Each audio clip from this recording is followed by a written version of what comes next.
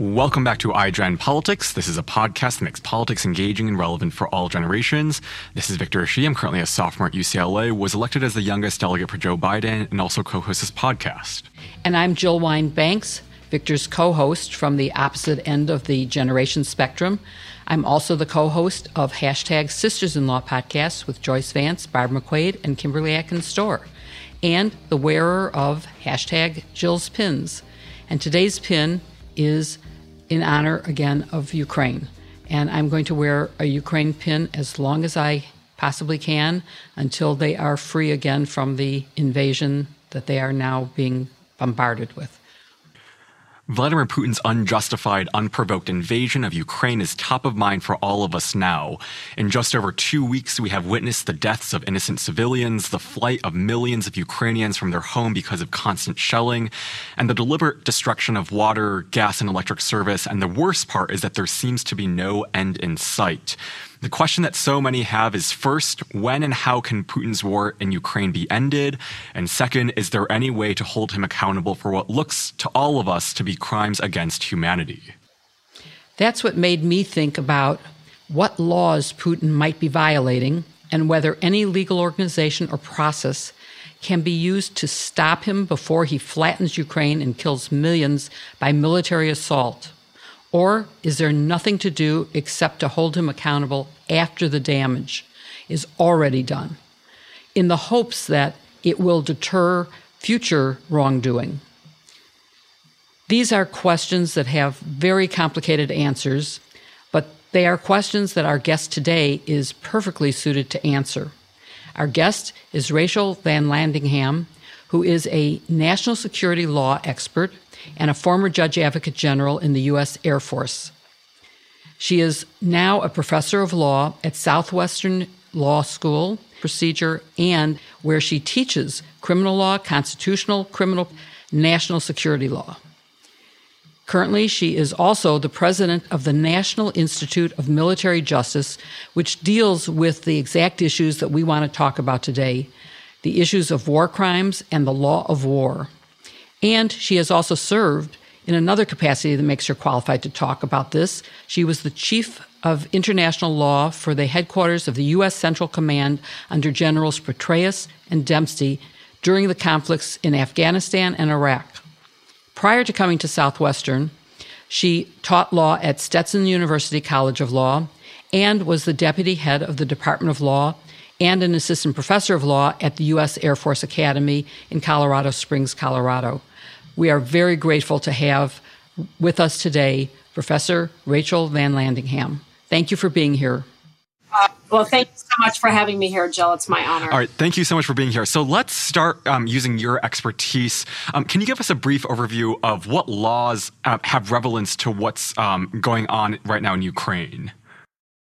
Well, there are two primary bodies of law that have the most direct relevance. And the first one is what's often called the jus ad bellum, the law regulating the resort to the use of force. I mean, how did Russia get to invade a neighboring country? The answer is it didn't get to. It had no legal authority. In fact, it's strictly prohibited to invade a neighboring country, to use force against the territorial integrity or political independence of a sovereign nation state. That law is enshrined in the modern law today as in the UN Charter, the United Nations Charter, which of course was a huge reaction to nation states doing exactly that in World War II, of course preceded by World War I. So the United Nations Charter sets up the legal framework on the international stage, telling states you don't get to use force just because you want the country next door to you, or you have an excuse that you supposedly want to help the people next door to you.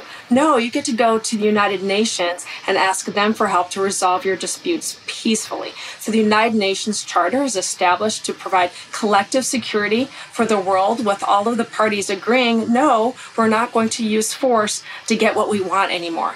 Of course, that's utopian a bit, and unfortunately we're seeing the utopian aspect today, but this is directly linked to an international crime, really the crime of all crimes. That is the crime of aggression. And that's what Vladimir Putin and the state of Russia is committing at this moment, which is violating the United Nations Charter prohibition against using force to get what you want and trying to acquire territory next door. And so that is considered the crime of all crimes, because within it, once you kick off the war, then there are other crimes that may be and often do flow. And so that leads me, I said there were two major areas of law. So the second one is, first of all, the resort to the legality, or here the illegality of resorting to war, to the armed force against a fellow nation state. The second one is, well, once war is kicked off, the law is not silent in times of war, despite what Cicero said about 2,000 years ago. There's been law and rules governing the conduct of warfare since there's been war, since man started hitting each other with a rock. But it's the most developed that it ever has been today, and that's because it's in response to the horrors that have preceded us. So this law is called, in general, to international law, called the laws and customs of war. It's also called the law of armed conflict, and it's also called international humanitarian law, even though I have to admit there isn't that much humanitarian about it, because it allows for a great deal of violence, but it's regulated violence.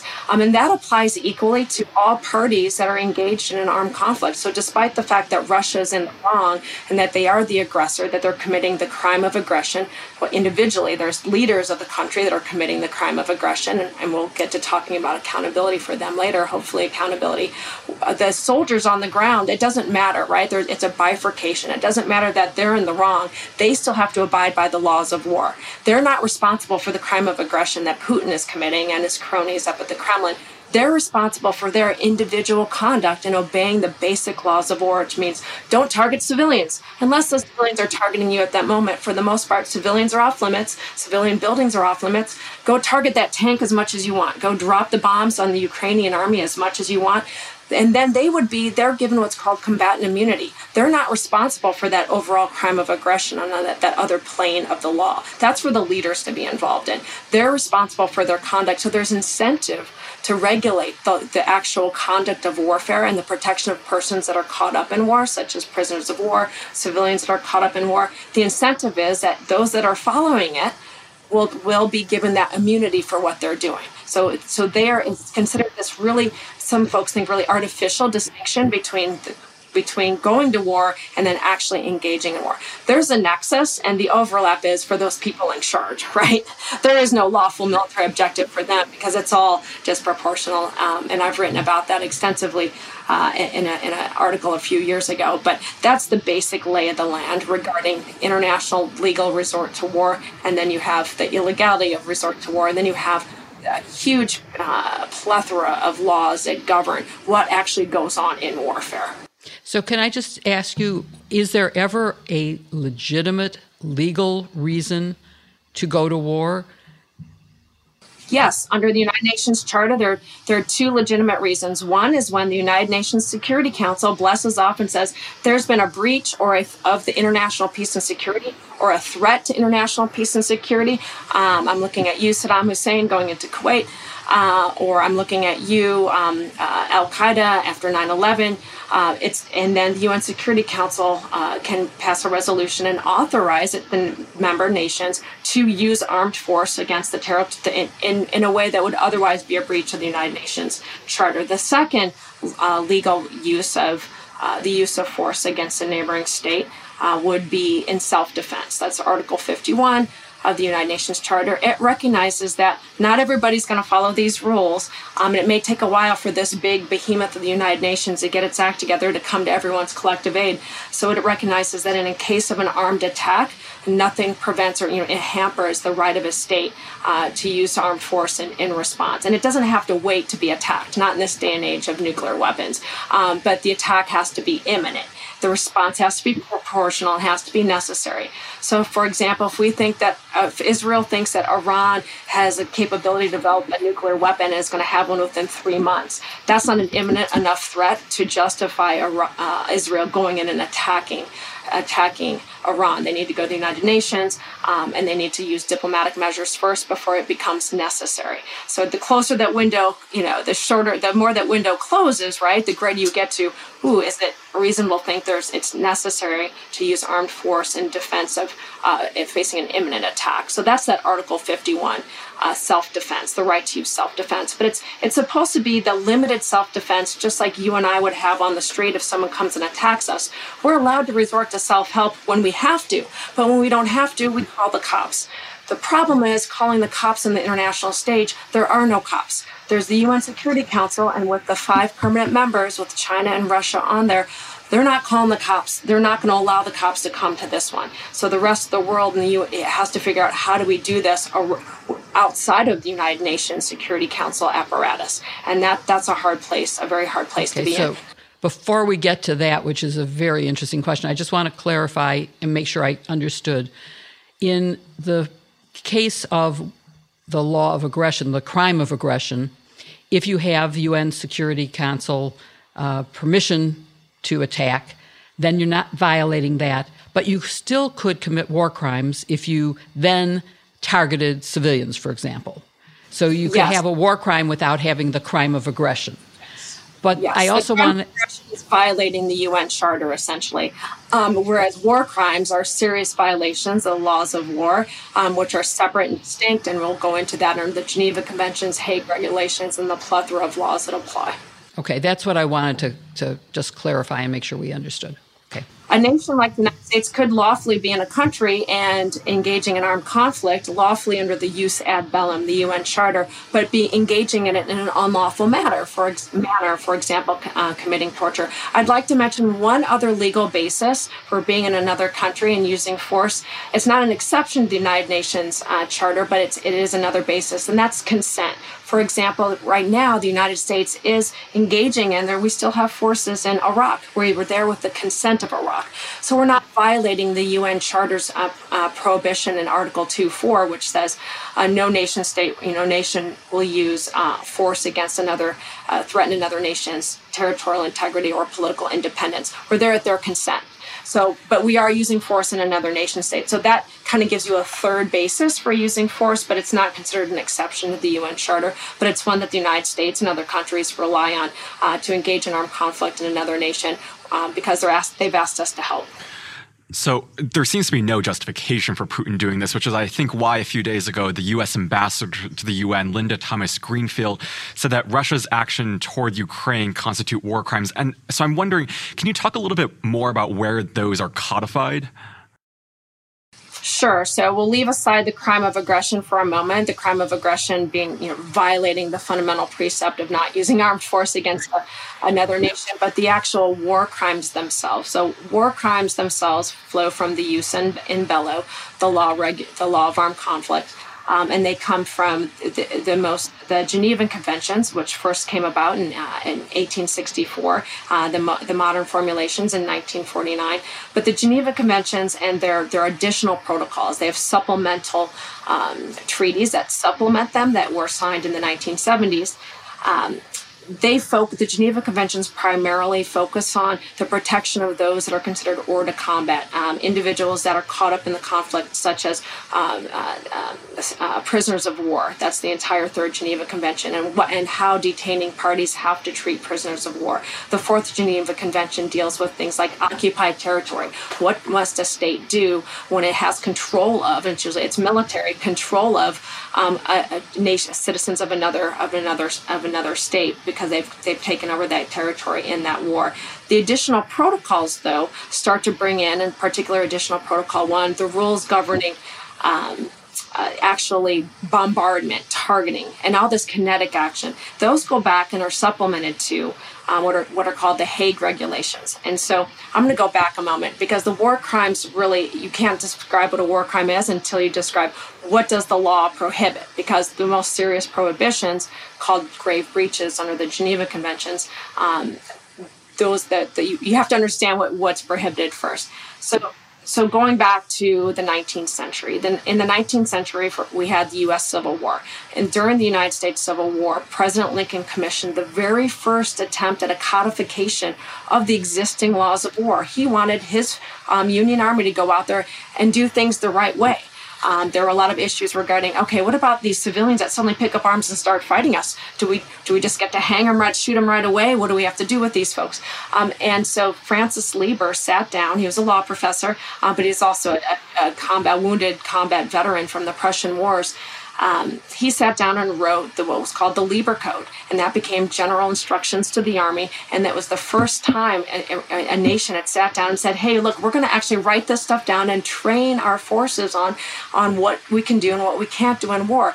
And that provided a basis for and was emulated in the Hague Regulations in 1899, followed in 1907. And the Hague Regulations govern things like who do you target? How do you engage in a bombardment or a siege, which unfortunately siege warfare in some aspects is still lawful, and created these rules that are still present today.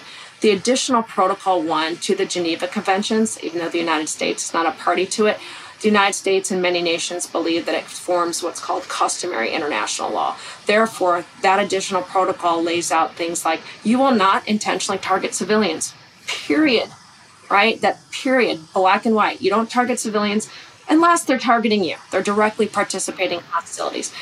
So this goes back to there are so many rules that are considered, violate or rules that say this is what you can do and can't do in war, but they can be distilled to some basic principles. So if we have a moment, I'd like to go over some of those basic principles because they really clarify what can and can't be done in war. And they're numerous permutations and nuances, but the principles get the point across. And the principles are found not just in treaties, but they're found in what's called customary international law, which is something really important for your audience to understand. Something doesn't have to be written down for it to be prohibited. You don't have to have Russia to be a party to one of these conventions for their actions to be prohibited. However, Russia, just like every other nation state in the world, is a party to the Geneva Conventions. And the additional protocols have gained, a particular additional protocol 1 has gained the strength of customary international on most of its prohibitions. For example, one of the greatest principles of the laws of war is the principle of distinction. It's one I've already mentioned several times in passing. That is, the battlefield is divided between those you can kill and target and just things you can destroy and things that you can't. The things that you can't are the civilians. The purposes of the laws of war are to reduce suffering in war. Suffering primarily by those caught up in war, civilians, but also suffering by those who were engaged in war, the soldiers, sailors, etc., but are no longer in the fight anymore because they're incapacitated because of sickness or wounds. The initial Geneva Convention was really promulgated, fomented by individual Henri Dunant, a Swiss a man that traveled to the battle of Solferino in Italy, and he saw hundreds of wounded men bleeding out, dying on the battlefield, and he was horrified. He's like, how do we help these guys? So anyways, that translated into, there's a principle of distinction in the laws of war that says, that requires the parties to distinguish between and distinguish themselves between civilians who are not to be targeted and civilian objects and military members and military objects. So that principle of distinction is really important. It's one of the reasons why militaries, professional modern militaries, wear uniforms. They wear uniforms to say, I'm the target. Target me. Don't target my mom up the street. She's a civilian. Or my dad, right? I'm the target. And so in order to gain what I mentioned earlier, which is this thing called combatant immunity, that is, normally if you go up to someone and kill them, that's murder. We put you in jail for it. But in war, a soldier, a legitimate combatant, a lawful combatant, can kill another lawful combatant, and it's not murder. Why? Why do they get that pass? They get that pass if they follow the laws of war, if they distinguish themselves from civilians and only target the military objectives they're supposed to be targeting. We give them a pass, right? So those soldiers, those Russian soldiers right now, many of them could have combatant immunity if they follow the laws of war. If they're wearing their uniforms like they're supposed to be, and importantly, that they're targeting true military objectives. That's one of the issues, and that's why you went back to the ambassador to the UN saying there are war crimes being committed, because what we're seeing on the news are images and direct evidence of the Russian military targeting civilians. A maternity hospital is not a lawful military objective under the laws of war. That completely violates the rule of distinction, or the rule of that flows from distinction, which is you're going to target the military target and not the maternity hospital, the civilian target. But so distinction is key. But I want to look at a few more principles. One is military necessity. Military necessity says, hey, military, you can do whatever you need to do to prosecute this war effectively and quickly, as long as you don't violate the other laws that we put out. We have certain laws that we've already considered into the laws of war, such as don't target civilians unless they're targeting you. So you don't get, just because you think if you raise the city, it's going to be the end of the war faster for you. That's not what military necessity allows. But military necessity is the license, the justification for, yes, you can target all of those military members who are sleeping in their barracks. You don't have to wait for them to be firing at you. You get to target them lawfully, even when they're asleep. And we prefer to target people when they're asleep, because then they're not fighting back. That's justified by military necessity. So going after the tanks, the weapon depots, the supply lines, the actual military combatants, those in uniform that are distinguishing themselves. Or it's difficult when you're dealing with non-state armed groups that don't distinguish themselves. Then you have to use everything based on intelligence and whether or not they're a member. Unless they're shooting at you, then you can shoot at them. But military necessity allows for those means and measures in war that are not otherwise prohibited. But it's balanced, and so that's principle. There's the principle of distinction, the principle of humanity. It's also called unnecessary suffering. And it's really the yin to the yang of military necessity. Humanity balances out military necessity because it says you don't get to do everything that you want to do. We're going to say that there are some things that are just off limits. Means and measures of war are not unlimited, and you have to abide by this. And that's also buttressed by this idea of honor, the idea that there are prohibitions in the law and that regulate the governing of warfare, and you have to abide by these and recognize that. And if you don't, you're going to be held accountable later. But so humanity says you don't get to do things that, for example, cause unnecessary suffering.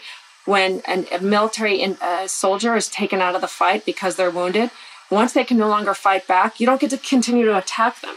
You have to protect them. They're considered a protected person at that point. Why? Because it's not militarily necessary to continue to kill them. You've done your job. You took them out of the fight. You could have killed them initially, but you didn't. Instead, you wounded them or you captured them. That means you now have to protect them, right? That's what humanity does, the idea of unnecessary suffering and humanity.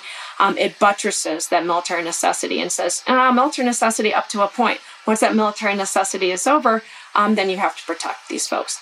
But the idea of humanity is also what undergirds this entire Geneva tradition of the laws of war, which is you're going to protect those people that are under your control, the prisoners of war, the civilians who are caught up in the fight. Everybody that is within your control, you're going to treat humanely. That flows from the fundamental principle of humanity. The prohibition against torture, black and white. Military necessity is not an excuse for torture. Torture flows from the principle of humanity. There are certain things we're just not going to allow to be done in war, and torture is prohibited outside of this war as well. And we can get to that when we get to crimes of humanity. So, Rachel, let me ask you something, though, because you're listing things that I see on television. I mean, to me, there's no question of the evidence of these war crimes. And you mentioned accountability, but that's accountability after the fact. Is there anything that can be done to stop these violations of the rules of war or the rules of armed conflict, or what are war crimes? Usually winning, vanquishing those that are the violators, and then bringing them to justice afterwards. I mean, that's how we established really the first modern international criminal war tribunal, which was Nuremberg, following World War II. And the four victors, the United States, the Soviet Union at the time, Stalin, the United Kingdom, and France got together and said, we're going to have accountability where we can and how we can. And they announced that prior to the end of World War II, perhaps to send a little bit of a deterrent signal. This is similar to what the United Nations did. The UN Security Council established the International Criminal Tribunal for the former Yugoslavia as the war in Serbia was still raging. Right. As a message, they were hoping for some deterrence. It didn't really stop Slobodan Milosevic, who wound up being tried in the what we call the ICTY. He was never convicted because he died before he could. But I think it's not about instantaneous deterrence, because often there can be a boomerang effect of it's just going to retrench them. But we would hope that there would be deterrence, but I think it's more about the long-term entrenchment of these norms, that we are not going to tolerate this. And I think bringing attention to it, like the U.S. ambassador to the United Nations just did, and other heads of state and officials are doing, calling it out as it is and saying clearly, this is a violation. We don't fight like this. We know that you're doing it now, but we're going to call it out and continue to call it out and build a record and accumulate evidence and start the gears of some international accountability mechanisms going, which are already starting, and we can move to that in a moment. But I'm not a big believer that there's going to be much to be done right now to stop it, because if a country is willing to do this, engage in these kind of actions, you would hope that there would be internal pressure to stop it. Right, but that hasn't borne out. There have been some icy International Criminal Court indictments that scholars have posited that perhaps had some moderating effect regarding the Lord's Resistance Army and crony in Africa. But again, I think it's less about indicting Putin right now isn't going to stop what he's doing. It seems right, and he could be indicted in absentia and tried in absentia. But as you pointed out, the Nuremberg trials were holding people accountable, but it was after they had lost, after they had been vanquished and captured. And so they were in the possession of the victors. Whereas right now, how would you even think about arresting Vladimir Putin and getting him in front of a court for a due process trial? There really is no way until he is militarily defeated. And if he never leaves Russia, if he's not defeated, is there any way to hold him accountable? Well, so let's back up it before. So I don't want to put the cart before the horse. I want to look at the cart first, and which is what are some accountability mechanisms? What are some legal mechanisms to provide accountability for things like we discussed very briefly, war crimes, but there's also something called crimes against humanity. Crimes against humanity. Every time you have a war crime, every time there's a crime against humanity, if there's a war going on, and it happened within the context of the war, it will probably also be a war crime. But the inverse is not true. So crimes against humanity involve actions that are taken as part of a widespread or systematic attack against civilian population. So a war crime can be one instance of intentionally bombing a civilian home, for example.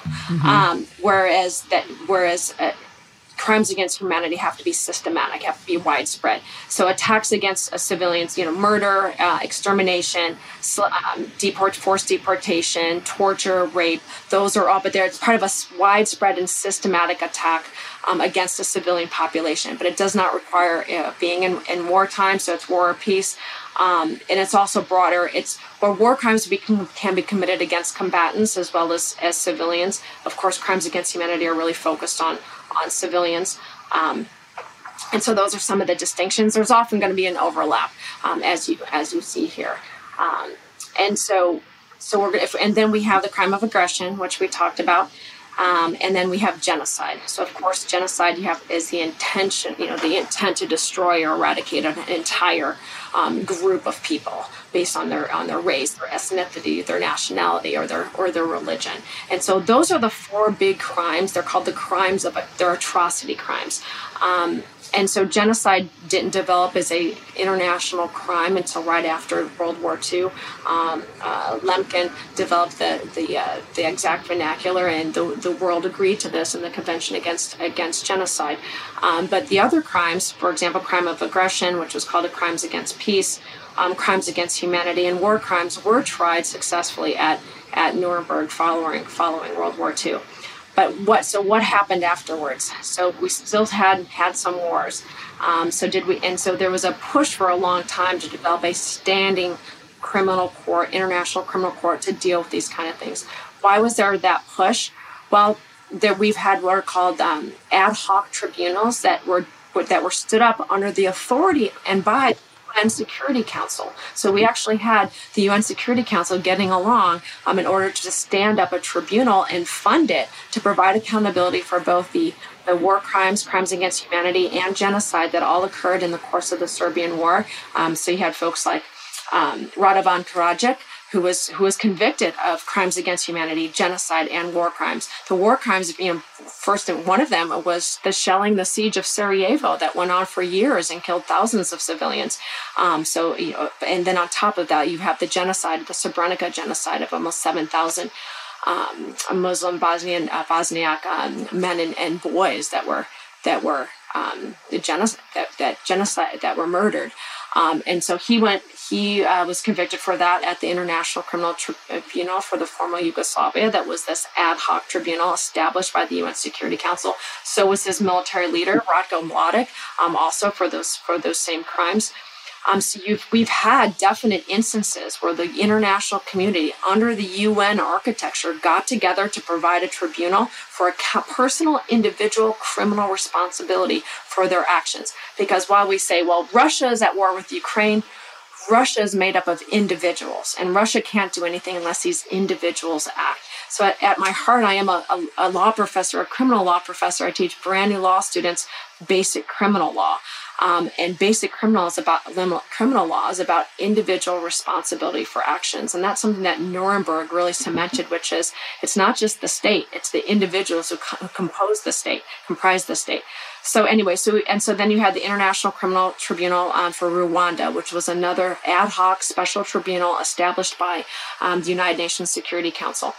Then we've had some hybrid type tribunals, which were such as the one in Cambodia, in which the UN helped, but it was a domestic, and for truth and reconciliation purposes and domestic legitimacy purposes, domestic trials and domestic tribunals set up in Cambodia, but with resources, with help from the United Nations. And there was one like that in Sierra Leone, and so we have these hybrid versions. So of course we're not going to have an ad hoc tribunal established by the UN Security Council for the war of aggression that Russia's perpetrating right now against Ukraine. Why? Because Russia is a permanent member of the United Nations Security Council and could veto and would veto it. And perhaps China, depending on how allied China is going to be now, perhaps China would too. So there's another basis for jurisdiction and some mechanism, which would be domestic jurisdiction by states. But before I go there, let me go back. I'll go back to the ICC. Right now, the International Criminal Court has launched a formal investigation into the actions of Russia within Ukraine territory.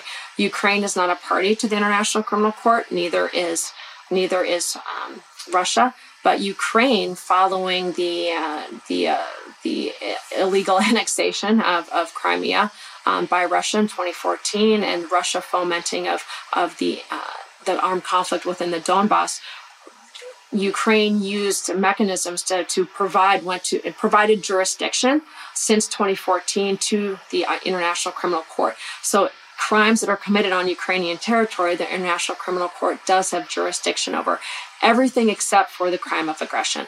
Why not? Because the crime of aggression wasn't added to the list of crimes, to war crimes, crimes against humanity, and genocide until 2017, and it has special jurisdictional components to it.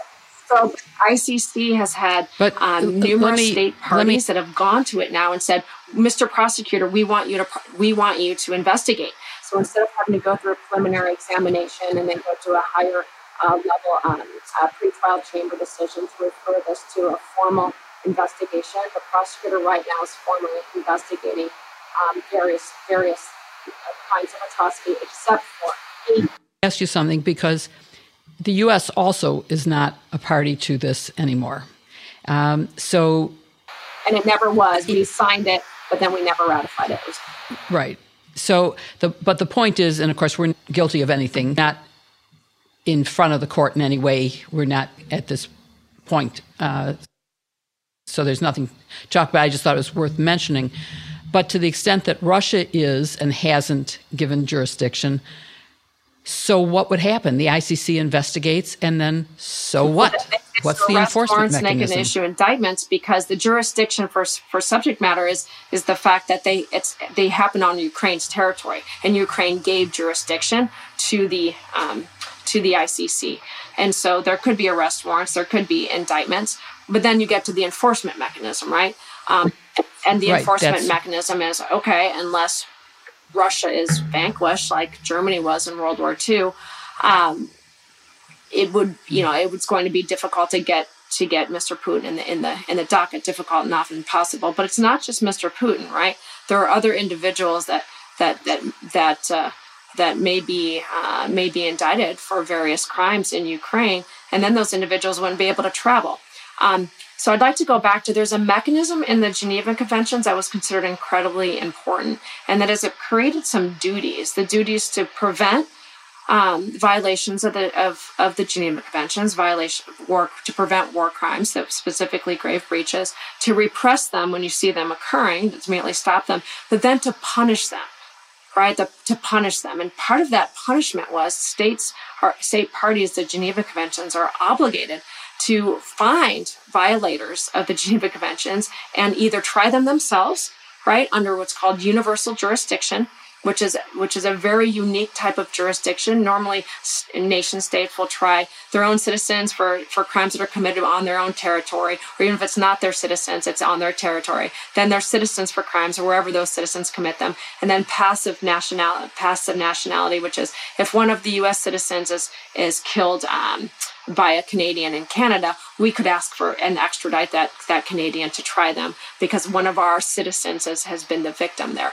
And then there's protective jurisdiction, which deals with, if an action misconduct outside the United States directly interferes with or substantially impacts the national security or the operation of the U.S. government.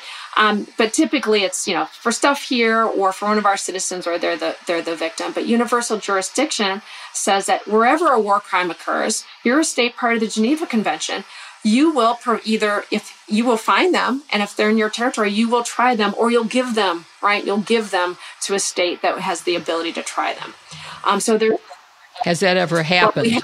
Has a state ever held anybody accountable? Well, the United States used to do this with pirates. It hasn't exercised universal jurisdiction in a long time. But Germany, just this year, a few months ago, convicted a former colonel in the Syrian military who ran an interrogation and detention facility, was accused of torturing, thousands of individuals, and he was convicted for it. And part of it was under the basis of, and it wasn't because German citizens were being tortured there, so there was no nationality or no passive personality jurisdiction there. It was because this idea of you committed torture, and torture, there is universal jurisdiction for torture, and we have a legal duty to try you. But how did they get him to punish him? I mean, finding someone guilty because who lives in Syria. He was traveling because he thought he had impunity. And so therefore there's a message being sent, you might not have impunity because, we're going to find. And that's what's one of the important things about documenting what's going on right now. That's what's important about, even if Putin is never held accountable personally, the fact that there's records being set right now. An investigation means looking for evidence. And accumulating it and chronicling it. We wouldn't know as much as what we do about Germany's horrible atrocities during World War II, but for the Nuremberg trials, and not just the famous Nuremberg trials by the International Military Tribunal, but for example, the United States tried almost 200 Germans at the same palace, at the same place in Nuremberg, but for additional crimes, and not just military members, but leaders of industry, etc. And with that, we compiled an incredible repository of data, of evidence, of history to show what exactly happened so that historians and others could go through this and learn from it. So, and it gave a voice to victims as well for some, even though many, of course, in World War II could never be given a voice to. But I just want to highlight that there may be other goals besides just providing accountability for an individual through setting these mechanisms into motion. And part of it is the preservation of the evidence and providing a chronicle. And it's the reinforcement of the norms. Because if we just say, okay, we can never get Putin, so we're not going to do anything. No, we're not going to give up. We're going to continue to condemn this, continue to say it's wrong, and do everything that we can to support the Ukrainian people in their fight against an aggressor state who is not just an aggressor state against Ukraine. Putin has declared war on the international order here. And part of the international order today is set in the UN Charter. And he's blatantly violated the UN Charter, committed the crime of aggression. And so if we don't call him out, we don't try to come up with mechanisms to hold him and others around him accountable, then we're giving up on having international law in the first place and international peace and stability. But so there are domestic accountability mechanisms. There's been a group of senior, just the most incredible international law scholars and experts, as well as some heads of state, the group of elders, former heads of state that have come out and said, hey, look, we know the UN Security Council is going to be moribund on this. Russia will veto, so we can't set up an international criminal tribunal for Ukraine. But what about the General Assembly? So if the General Assembly gets together and says, look, we're going to set up our own, set up a special tribunal, and if all the countries agree, and they pool their universal jurisdiction, except all these countries are parties to the Geneva Conventions, and they can pool their universal jurisdiction together and set up a special tribunal. And specifically for the crime of aggression, because the ICC, even though it's investigating war crimes, crimes against humanity, and genocide, and I don't know if it's investigating genocide yet, but war crimes and crimes against humanity, it cannot try the crime of aggression for Russia. And that's really, one of the preeminent crimes that Putin and his colleagues have committed. And so that's why a special tribunal set up by the General Assembly, pooling their universal jurisdiction, is an idea that's gaining more traction. And so the world community can do what the world community wants to do. With enough voices, they can do it. It was 4 victors in World War II that got together. The world didn't tell them. They didn't look at a charter, say we can do this. They did it.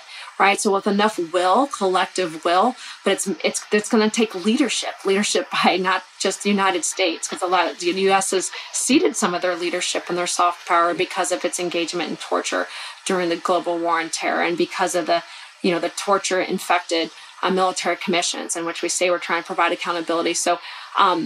I like the fact the United States is being strong in this and taking the lead, but the United States has to bring everybody else along with us. And that's where countries like Germany have done. And Germany has has really good reason to be doing this, has been trying to provide some universal jurisdiction for these crimes of atrocity. Now, you mentioned that there could be this special tribunal, but set up by the General Assembly. Is the Security Council and the membership of Russia, which means they can veto anything the Security Council does, can they veto anything from the General Assembly? No, because the General Assembly was never supposed to have the power to have any kind of coercive power. So it's using the General Assembly in a way that it was never designed to do, in recognition of the fact that the UN Security Council is broken at this point regarding this issue. And so we're on new ground, new territory. Russia can't stop it unless Russia wants to engage in war against it. But then you get to the issue of, well, how and when would you have personal jurisdiction? And so that's where I want to get into the in absentia comment from earlier. So the International Criminal Court right now specifically prohibits in absentia trials. And why? The International Covenant on Civil and Political Rights in Article 14 says you have a defendant has a right to be there, a right to be present at their trial. That can be waived, which is very unusual. It has to be clear and unequivocal and voluntary. But for the most part, there's a fundamental due process component to having a defendant there. And it undermines the legitimacy of a tribunal, of a trial, if the defendant actually isn't there. So there's concern, and I think the ICC, had grave concerns about that. Some of the judges there made some comments regarding the trial of Mr. Banda, who still hasn't been tried. Perhaps if someone is intentionally absconding from the law, we can go ahead and hold a trial in absentia. But so far, the ICC has not done that. And I think for the reasons, the legitimacy concerns there.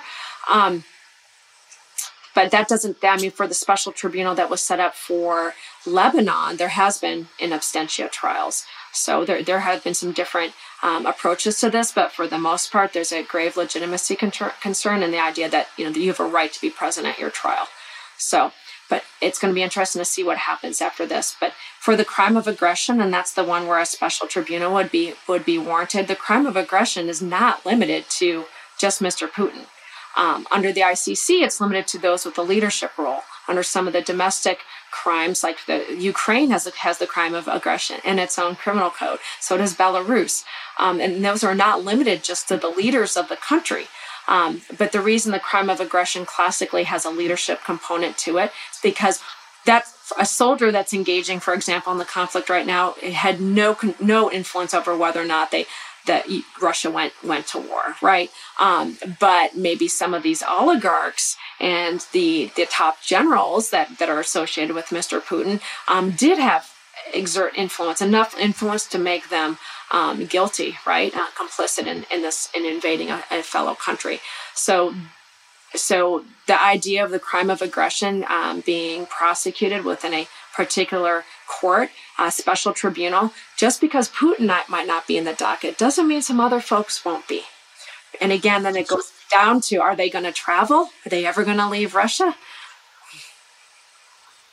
Maybe not. But in that connection, let's end with talking about, is there some remediation necessary in the rules of war or in the enforcement mechanisms or in the UN itself, in its charter? Is there something that you have observed from your experience and your scholarship in this area that might help to make it clearer? And I'm one of those people who does believe that if you hold person one accountable, person two is less likely to do something. But to hold them really personally accountable, I had a fellowship from the EEC and was able to be a part of the trial of Klaus Barbie in Lyon.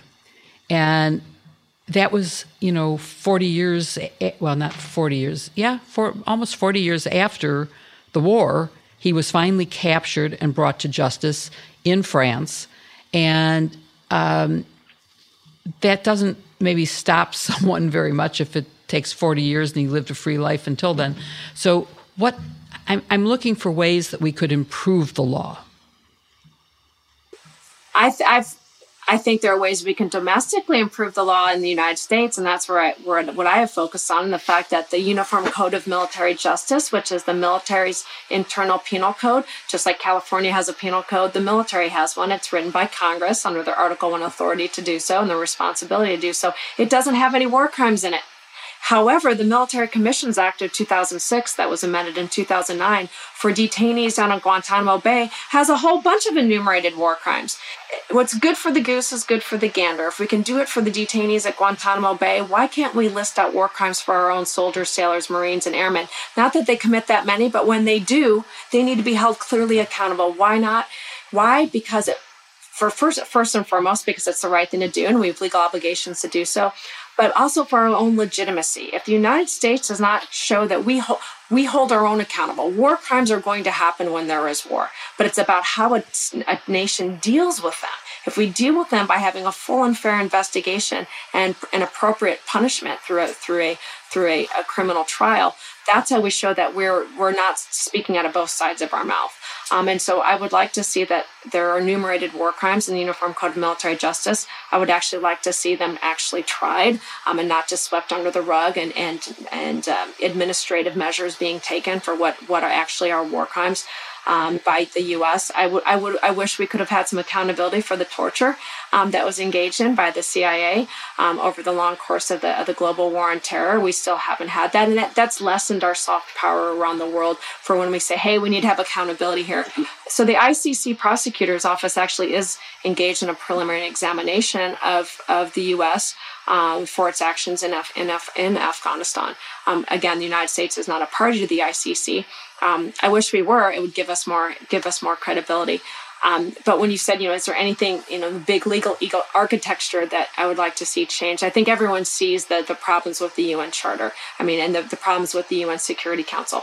I don't know what the answer is because folks say, well, get Russia off of there. Russia has the most nuclear weapons of any country in the world. I don't know how you force them off of this. At some point, international law, I think it was Lauterbach that said, it's at, the vanishing point of law, and he said, the laws of war, international humanitarian, if international law is kind of already on the vanishing edge, the laws of war are even more vanishing. I mean, at some point when we don't have the enforcement mechanism on the global stage, I think the International Criminal Court was a great start. I wish the United States would join it and give it and bolster it and provide it greater legitimacy, because the juice is worth the squeeze here, right? Maybe we'll have a little bit of risk there, but the benefit that can be gained in providing greater accountability and bolstering those norms that it stands for, I think is so worth it. So I'd like to see the United States lead the charge and doing things like, the United States hasn't joined the treaty regarding the prohibition of cluster munitions, right? Even though we've barely used them for the last 20 years. It's like, why are we holding out? Is it really worth it for that one time we might want to use them on the DMZ in Korea? Really? Is it really worth having us stand out as a pariah state with the few other states that haven't outlawed this? I mean, I would like some consistency there and some better decisions being made regarding, let's not just be so narrow-minded where we want to keep and maintain maximum flexibility for the tiny what if. Let's take the moral high ground and make the hard decisions in order to be a true leader. That's what I'd like to see. But I mean, if I could figure out how to revise the UN Security Council and make it work more effectively, I'd be at the UN right now, I think. But I'm not going to give up hope in the fact that all of these laws are a reaction to the last war. And so this is an awful, horrible, travesty and catastrophe that's occurring right now on the global stage. But I do believe that out of this will become better norms and better laws. At least I have to think that, because I'm not going to give up. The one thing I hope happens is Putin is held accountable, both that he is militarily defeated and that he is held accountable for the crimes that we are seeing, and that we don't ever have to see this kind of behavior again. But when you have madmen like Hitler or like Putin who totally ignore what is the norms of civility and civilization, I'm afraid that we haven't quite come up with anything. And the same is true in the criminal code. Criminals exist because they don't care about the code, and they're willing to pay the consequence of going to jail if they get caught. And they evade capture, and in this case, Putin is holed up in a very large country, and unless he loses political power there and they turn him over, he may never be held accountable for the destruction and humanitarian crisis he's creating, and that's, to me, very sad. But we thank you very much for your expertise and for helping us to understand the difference between a war crime and the crime of aggression, and what the basis is for these very important things for all of us to understand what the powers of the UN are and what the powers of every state are. So thank you very much for being with us. We appreciate it. Thank you. And I'm sorry this was such a big issue and I was all over the map on a lot of these things because they're all interconnected. But I applaud anyone that is just trying to understand some of this, because when we can try to understand it, we feel like, okay, perhaps we can all contribute to the solutions and to remedies as well. Thank you. Thank you. Best of luck. Thank you. Thank you for listening or watching this episode of iGen Politics. We hope you enjoyed it. We'll be back next week for another episode of iGen Politics. But in the meantime, you can subscribe to us on YouTube as we're on video, like this video, press the bell to get our weekly videos every Wednesday. And then you can also subscribe wherever you follow your podcasts, whether it's Apple Podcasts, Spotify, Google Podcasts, and leave us a 5-star review and rating if you listen on Apple Podcasts. It helps a lot.